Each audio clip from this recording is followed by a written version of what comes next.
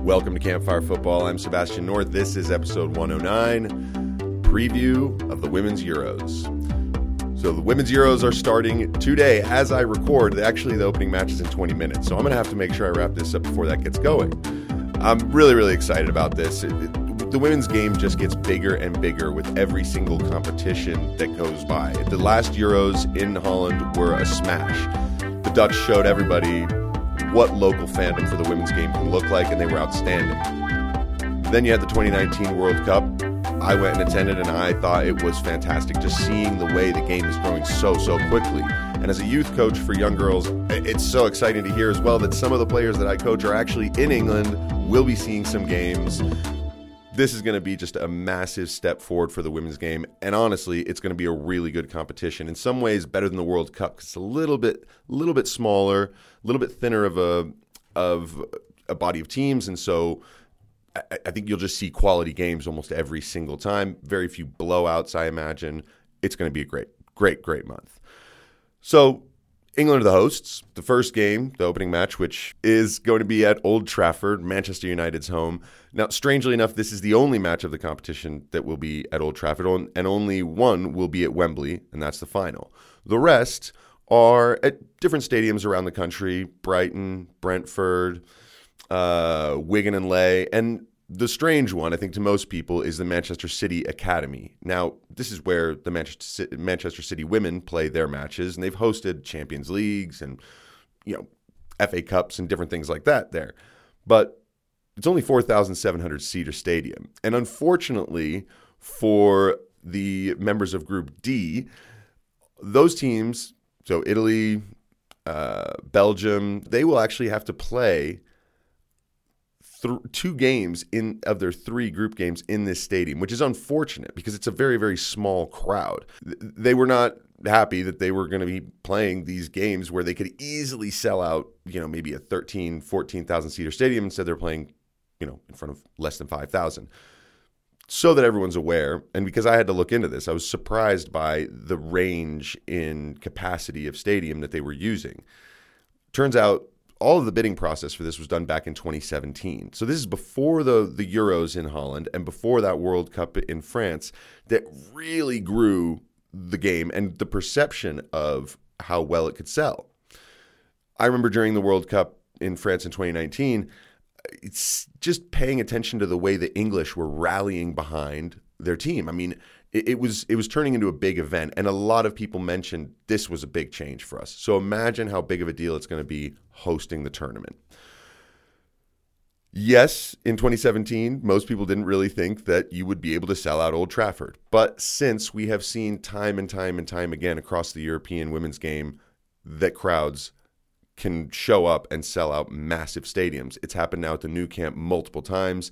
It happened at the Bernabeu. It also happened at the Wanda Metropolitano in Spain. They've had terrific attendances, and as well in England. Anytime they've been able to schedule matches at Wembley or the Emirates or Stamford Bridge, they've actually got massive crowds. So it's going to pop off. It's going to be very exciting for everybody.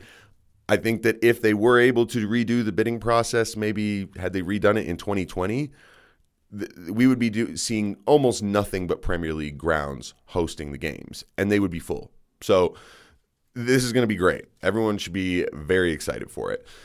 All the officials are women, except for VARs. The VARs, there's a contingent of men there, but what you will see in terms of officials is nothing but women as center referees and assistant referees, which is obviously very good. It's, I think, important for a lot of young women and girls who do officiate, you don't see that many people that do that job on television because the women's game just isn't televised as much. So this is going to be another great eye-opener for young girls that referee already. They're going to get to see these people out on the fields. Again, as a coach, this stuff matters to me. Maybe not so much to you as a casual fan. So maybe let's get to that kind of thing. Let's go through the groups. Group A. This is England's group, and they will be playing against Austria today in their opening match. Also in that group is Norway and Northern Ireland. So let's start with England. Look, this is a stacked team. almost the entire squad plays in the Women's Super League in England, save for, I believe, Lucy Bronze, who just went to Barcelona. On top of that, you've got Lauren Hemp, who has exploded in recent times. Hopefully Fran Kirby's fit. She's an absolute genius. Millie Bright in the back. I always love like Chloe Kelly from Man City as well, what she can do. But look, the English have all of the talent necessary to win the competition. That's not really in question. And they're at home, so I have to say I put them as favorites because of that. On top of that, the key for them is Sarina Wiegman. She is the coach, and she tasted glory with her own home country in the Netherlands back in 2018 when they won the Euros. And I think one thing that the English have always struggled with is sort of the pressure of big competitions. And I say this on the men's side, right? Because the women, they don't have enough of a track record to have proven whether they choke or not. They were actually excellent against the United States in the semifinals in 2019, only to be beaten very, very narrowly. So I think they're going to bring a lot of the experience that they took from that tournament, but Sarina Wiegman also will know how exactly to settle the group and have them deal with the pressure of being in front of their home crowd and how to use that more to their advantage. If they do, I can see them walking through some of the games in this tournament quite comfortably, and I can absolutely see them winning it. So she's going to be the key, in my opinion, between England going a long way in this competition, which they absolutely should be expected to do based on their quality, to actually taking over and possibly winning it. I really do think because they're the hosts, if they can use the crowd in their favor, that there's very little that any team might be able to do to beat them, especially getting over the line in tough moments. So they play against Austria. Austria are a team that I don't know much about. There's a few that I don't really know much about because the reality is some of their players don't play in leagues that I either pay attention to or leagues that you can pay attention to. They're televised at all, and we'll get to a few of those as we go. Nicole Bila, she seems to be the main heavy hitter. She plays for Hoffenheim in Germany. A lot of the squad actually do play in Germany, and some play at home in Austria. But for the most part, this is a group of players that are well-drilled. They play in a very strong league, and they're going to have something. They're going to be able to cause some problems. For England, it's really a question of go out and do the business, right? Now, I do think Austria could cause an upset, possibly, but I also don't see them getting out of the group because Norway are the third team in this group, and I think that they are, hey, call them dark horses if you want. This is a team that has, I think, been a little underrated in recent years, and understandably so because their best player has not been around.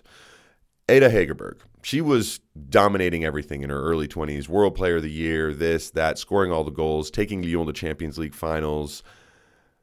And then she decided to step back from the women's game for a bit and step back more than anything from the international scene, saying that she wanted to put pressure on the Norwegian Federation to do more for the women's game. Now, this isn't just pay. This had to do with things like training facilities, everything that comes with being a professional footballer. That's not just the money. She felt there was just a lack of investment there and a lack of attention, and so she boycotted playing for the team, and she was not at the World Cup in 2019 because of this, which we all miss seeing her, of course. And Norway were deposed in, I believe, the quarterfinals by England, and they didn't seem to put up all that much of a fight. Why? They just didn't have this piece of the puzzle. On top of that, some of their other players have improved in time, gotten more experience, and gotten better. Just to name off a few, Maria Thorisdottir and Maren Mjelde. So these two, they play for Man United and Chelsea. This is a center back pairing that can get you deep into a tournament. In midfield, they've got Ingrid Engen from Barcelona and Guro Reiten from Chelsea. These two very, very good quality young players who in the last World Cup, they didn't quite have the same level of clout at their clubs that they bring to the table now. And then up front, Caroline Graham Hansen, who at Barcelona has been banging goals like crazy, but now she's got Ada Hegerberg by her side. This is going to be a very good team. I can see them winning the whole thing, but it just depends on who they match up against and how those teams really step up. If the heavy hitters like England, Spain, France, possibly the Netherlands, and Sweden, if they really step up, Norway could struggle. But I can also see Norway beating absolutely anybody. And I'm very excited for Ada and her return. Northern Ireland. This is another one of those teams that, I know nothing about, really. So I looked them up, and I thought what was really interesting, almost the whole team plays in the UK, but about half the team plays in Northern Ireland. And then the teams that play the players that play for teams in England, they're smaller teams. So almost this entire squad is semi-professional, which is kind of amazing. I think it's going to be really, really, really fascinating to see them come in and basically just try and make some noise. I mean, this is the thing. They're the lowest ranked team in the tournament. It's Northern Ireland. All they can do is make their fans back home proud if they show up, play with some personality, play with some guts, and hopefully grow the game back home. I mean, that is the role that they can play here, these women. And hopefully they do. I'm pulling for Northern Ireland to show us something fun, right? Because there's no reason for them to sit, bunker down, and try and get 0-0s and 1-0s. They may as well go out there, play with some personality, get beat, but show everyone something. And that's the beauty of the women's game at this point, is these teams can come in with nothing to lose and everything to gain if they are able to just capture the hearts and minds of the people back home. So hopefully Northern Ireland is able to do that. That would be really exciting. Group B. So a lot of people have this as the group of death. I agree. Denmark, Germany, Spain, and Finland. Starting with Denmark, I'm a Chelsea fan, so I am a big fan of Denmark's captain, Pernille Harder. She is outstanding. She's a terrific player, scores lots of goals, assists, total difference maker, impact player. She is a baller, but she's also a proper leader. And as the captain of this Danish team, I think she's going to have a massive role in keeping things together because they don't have as many weapons as Germany or Spain do. But Denmark are certainly good enough to beat Finland, and if they can if they can get some points off of those other two heavy hitters, then there's a really good chance for them to go through. So I like Denmark. I do put them in third in the group, but they're also a team that has everything it takes to be able to cause an upset against Germany or against Spain. Moving on to Germany. It's hard to imagine that they would not be considered favorites. I mean, this is a team that won every single one of the women's Euros aside from 1993. From 89 to 2013, 93 is the only one they didn't win. They won 8 out of 9 tournaments. They were so dominant. This is the Bridget Prince era where, good luck dealing with her. She was scoring goals like there was no coming back. So, look, Germany are very good. I think, again, as a Chelsea fan, one of the players that I was really excited to see is Melanie Leupolz. But I forgot she's pregnant. She's going to be having a baby, so she won't be playing in this tournament. So who's going to pick up the slack for Germany? Well, I've always liked Lena Magul, the young player, and Sarah Dabritz, who plays for PSG, and of course their captain, Alexandra Popp. She is crucial to everything. It's actually amazing. The German team, when you look at their squad, everyone plays in Germany, and it's really based in Bayern Munich, Eintracht Frankfurt, and the very impressive Wolfsburg. So Wolfsburg this season were the only team to actually beat Barcelona. They beat them in the Champions League in their second leg and actually really gave them a shake. Up until the final, when Lyon beat Barcelona, no one had come close to the Catalan empire that's been built down there. And Wolfsburg were one of those teams, and they're stacked with a lot of good German players. So I think the Germans are flying under the radar in the sense that they don't have any major stars that people are pointing to. And because they're missing a couple players that are important, everyone's kind of assuming, well, maybe. Well, it also helps the Germans to be flying under the radar that Spain is in their group, and Spain have been talked about in glowing terms. I think most people believed that Spain was going to walk into this tournament and destroy everyone. And I'm not really sure why. I think a lot of that has to do with perception. And a lot of that perception comes from what Barcelona have done over the last 3 years. The way they have dominated the women's club game has been nothing short of stunning. And yes, they've done it with players from multiple different nationalities, but a large core of Spain's team plays for this Barcelona team or for the increasingly improving Real Madrid. Sounds familiar, doesn't it, for Spain? Also, the way they play, they keep the ball. They are very, very good in possession. And the question is, can they score goals? Well, when you have Jenni Hermoso and Alexia Putellas, you score goals.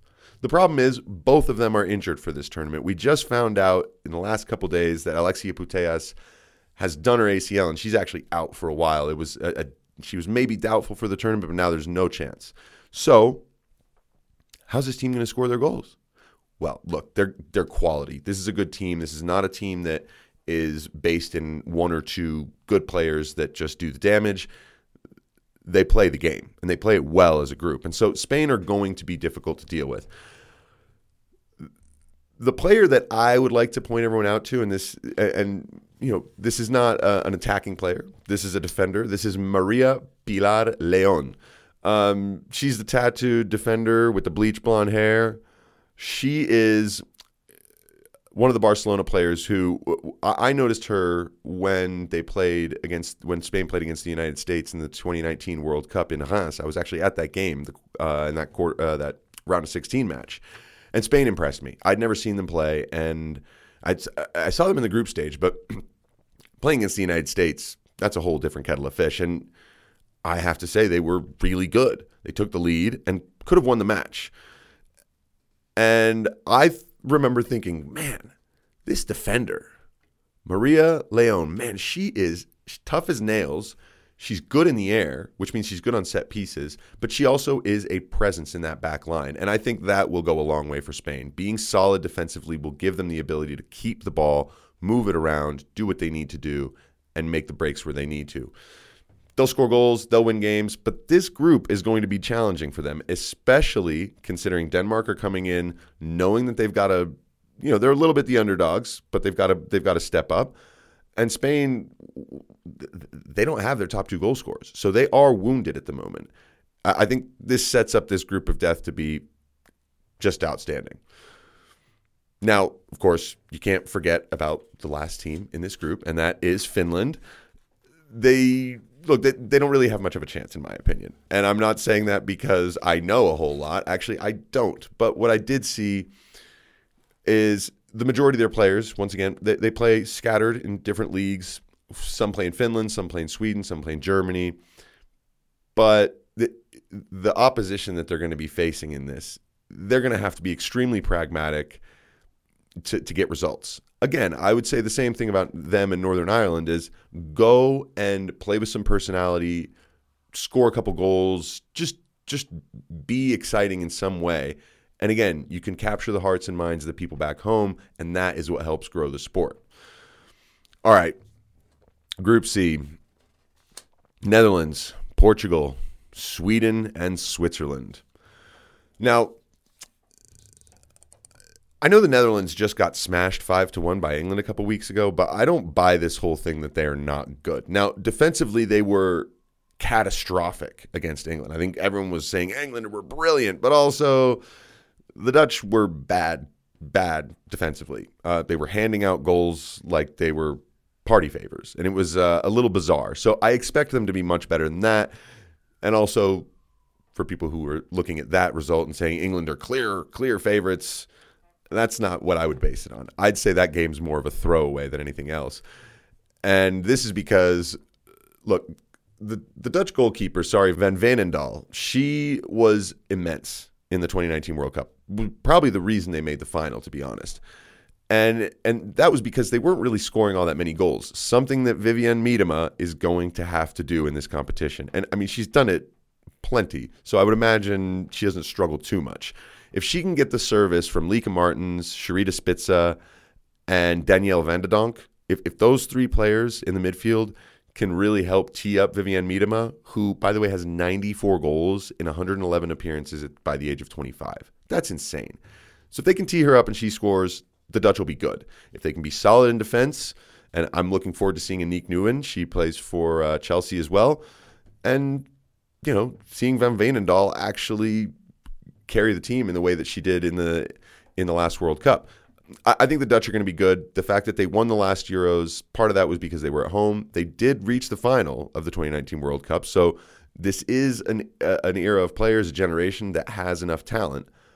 but they have lost their inspirational coach to England. So we'll see how that goes. Sweden, a lot of people's favorites. And I understand because they always seem to they do very well when they play against top level teams. They beat the United States in the Olympics. They came up short, just losing on penalties to Canada. But they've beaten the United States in past Olympics and have ruffled their feathers in World Cups. Everyone knows Sweden can be very good. But I'm not so convinced that they're clear favorites. Stina Blackstenius is really good. Lena Hurtig also. Fridolina Rolfo. These are players that you have to watch out for. Kosovari Asllani as well. They have what it takes to score goals, to be solid, to be good. I just don't know if I really would put them in the top 2 or 3. There's some people who really have them at number 1. It's going to be very interesting. They have a good style of play, but they're also dangerous from all different kinds of situations. They can score from open play, but they're very good from set pieces as well. So be very interesting. I do think Sweden and the Netherlands are going to exit this group pretty comfortably, and that is because they will be able to beat up on Portugal, for one, and I don't think Switzerland have enough to really pose them problems. Switzerland, I mean, like I said, they're all right, but they don't. There's not a whole lot of firepower, not a whole ton of top players. I'm going to tell you who to watch, though. It's Ramona Bachmann. She plays at PSG. This is a quality player. If anything good is going to happen, it's going to need to come from her play, from her leadership. She's just crucial, and she's fun to watch. So I definitely would recommend keeping an eye out on her. As for Portugal, look, they're only here because Russia was not allowed to be. I don't need to explain why. They're an unknown entity, Portugal. Their entire team, aside from just 2 players, play in the Portuguese league, which was basically completely just amateur and semi-professional up until very recently. A lot of the teams still are in that sense. So they're similar to Northern Ireland in that way. And once again, I will say the same thing. It's go and capture the hearts and minds of the people. Do something amazing. Become a star as a player. This is the moment. If you score a fantastic goal, if you show a great deal of personality and I think for a lot of teams it's that team unity. Show that and a desire to be there, knowing you have nothing to lose. I think if you do that as a team, you're in good shape. And Portugal, this is the moment for a lot of their players to potentially get themselves transfers to bigger leagues and bigger clubs throughout the continent. And yeah, just make a name for themselves. So just another situation where I think the women's game, you don't see this as much with the men's game, where a team comes in and they've got absolutely nothing to lose and they're just some unknown quantity that everyone's just excited to see, sort of like Iceland was a few years ago. But that's not very common. In the women's game, you see these teams because these federations and these countries, they're growing the football sort of out so quickly right now. And that's what makes it really exciting. All right, Group D, final group. Belgium, France, Iceland, and Italy. The Belgium League continues to improve, continues to grow. More than half the squad plays there at home. The others scattered around Germany, France. And I don't really know anything about this group in the same way that I don't know much about Iceland either. So it will be interesting to see how these two fare, especially against the Italians. Because, look, France are the clear favorites in this group. There's no question about that. Italy come in second, but Italy have really sort of they've really built this current squad and this current generation that they have only recently. Italy was a sort of a country that I never saw in World Cups or anything. They never really did much because the game was, again, it was just amateur. Women weren't paid, except at certain clubs, and so it was difficult, I think, for the Italians to really get going. But at the last World Cup, they showed a lot of people, no, we've got quality, we're building something here. Now we're getting better. The thing about Italy is that they need to show that that's actually the status that they've gotten to is one of these tier 2 squads and tier 2 nations. Belgium might be a difficult game for them. Iceland will definitely be a difficult game. Iceland will play with rigidity. They will be strong. They will be organized, as they tend to be. And Belgium, we'll see. Do any players really pop up and show us something? I'm excited. I'm excited to just to see how this group shakes out, because I think it's the most unknown. And it's also the most unknown because France, despite being the team that should go and crush everybody, well, they're coming into the tournament kind of like a 2010 men's French team. For anyone that doesn't remember, the 2010 World Cup in South Africa is where the French men stayed on the bus, boycotted practice. Everything fell apart. They exited the group stage. The whole camp, it was just a bad mood. Everything was wrong, largely because the coach was someone who had been around too long and needed to go. I'm not saying this about Corinne Diacre, but there are a lot of people who do believe that she is the main issue. Some major players from the last few years are not even in the squad.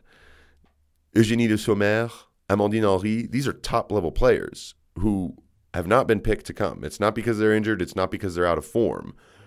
It's because they've had disagreements with the coach, and quite a few players have, as well as disagreements with each other. So look, the French are coming into this, they're not in a good place as a team. And that should pretty much keep you from being able to win a tournament like this. But also, it's the kind of thing that can get you into situations where you don't play well in your first game, you don't play well in your second, all of a sudden you're out of the tournament, and you were one of the favorites. So France are stacked to the ceiling with talent. There's so many good players. The problem is the unit actually going to function and work? And are they going to be good enough if they get into tough situations, if they get into difficult games where they have to suffer? Are they going to be able to come out on top? Look, I'm a France fan. I really don't think so. I have to say, after all that I looked at, everything that I've read, and all the football that I've watched and seen over the last few years, I really do think England are the favorites. And that's, like I said, because they're at home. I think Spain are hamstrung a little bit with their injuries. Germany are a team that everyone's sleeping on, I believe. I think Sweden are just a little bit too... I think people are a little bit too ramped up about Sweden's possibilities. But hey, that's why this is going to be great. We have no idea what's going to happen. Look, I'll be watching every game. The first one actually is just starting, so I've got to get to that. And I hope to interview some people along the way, some fans, some people who work in the women's game. We just want to make this a little bit of a football bonanza for July and really enjoy it. The crowds are going to be incredible. The quality of the football is going to be really, really good. And all of the passion surrounding this, it's going to continue to grow the women's game in a big way. I'm stoked. I hope all of you are. We'll catch up with you soon. This is Campfire Football. I'm Sebastian North.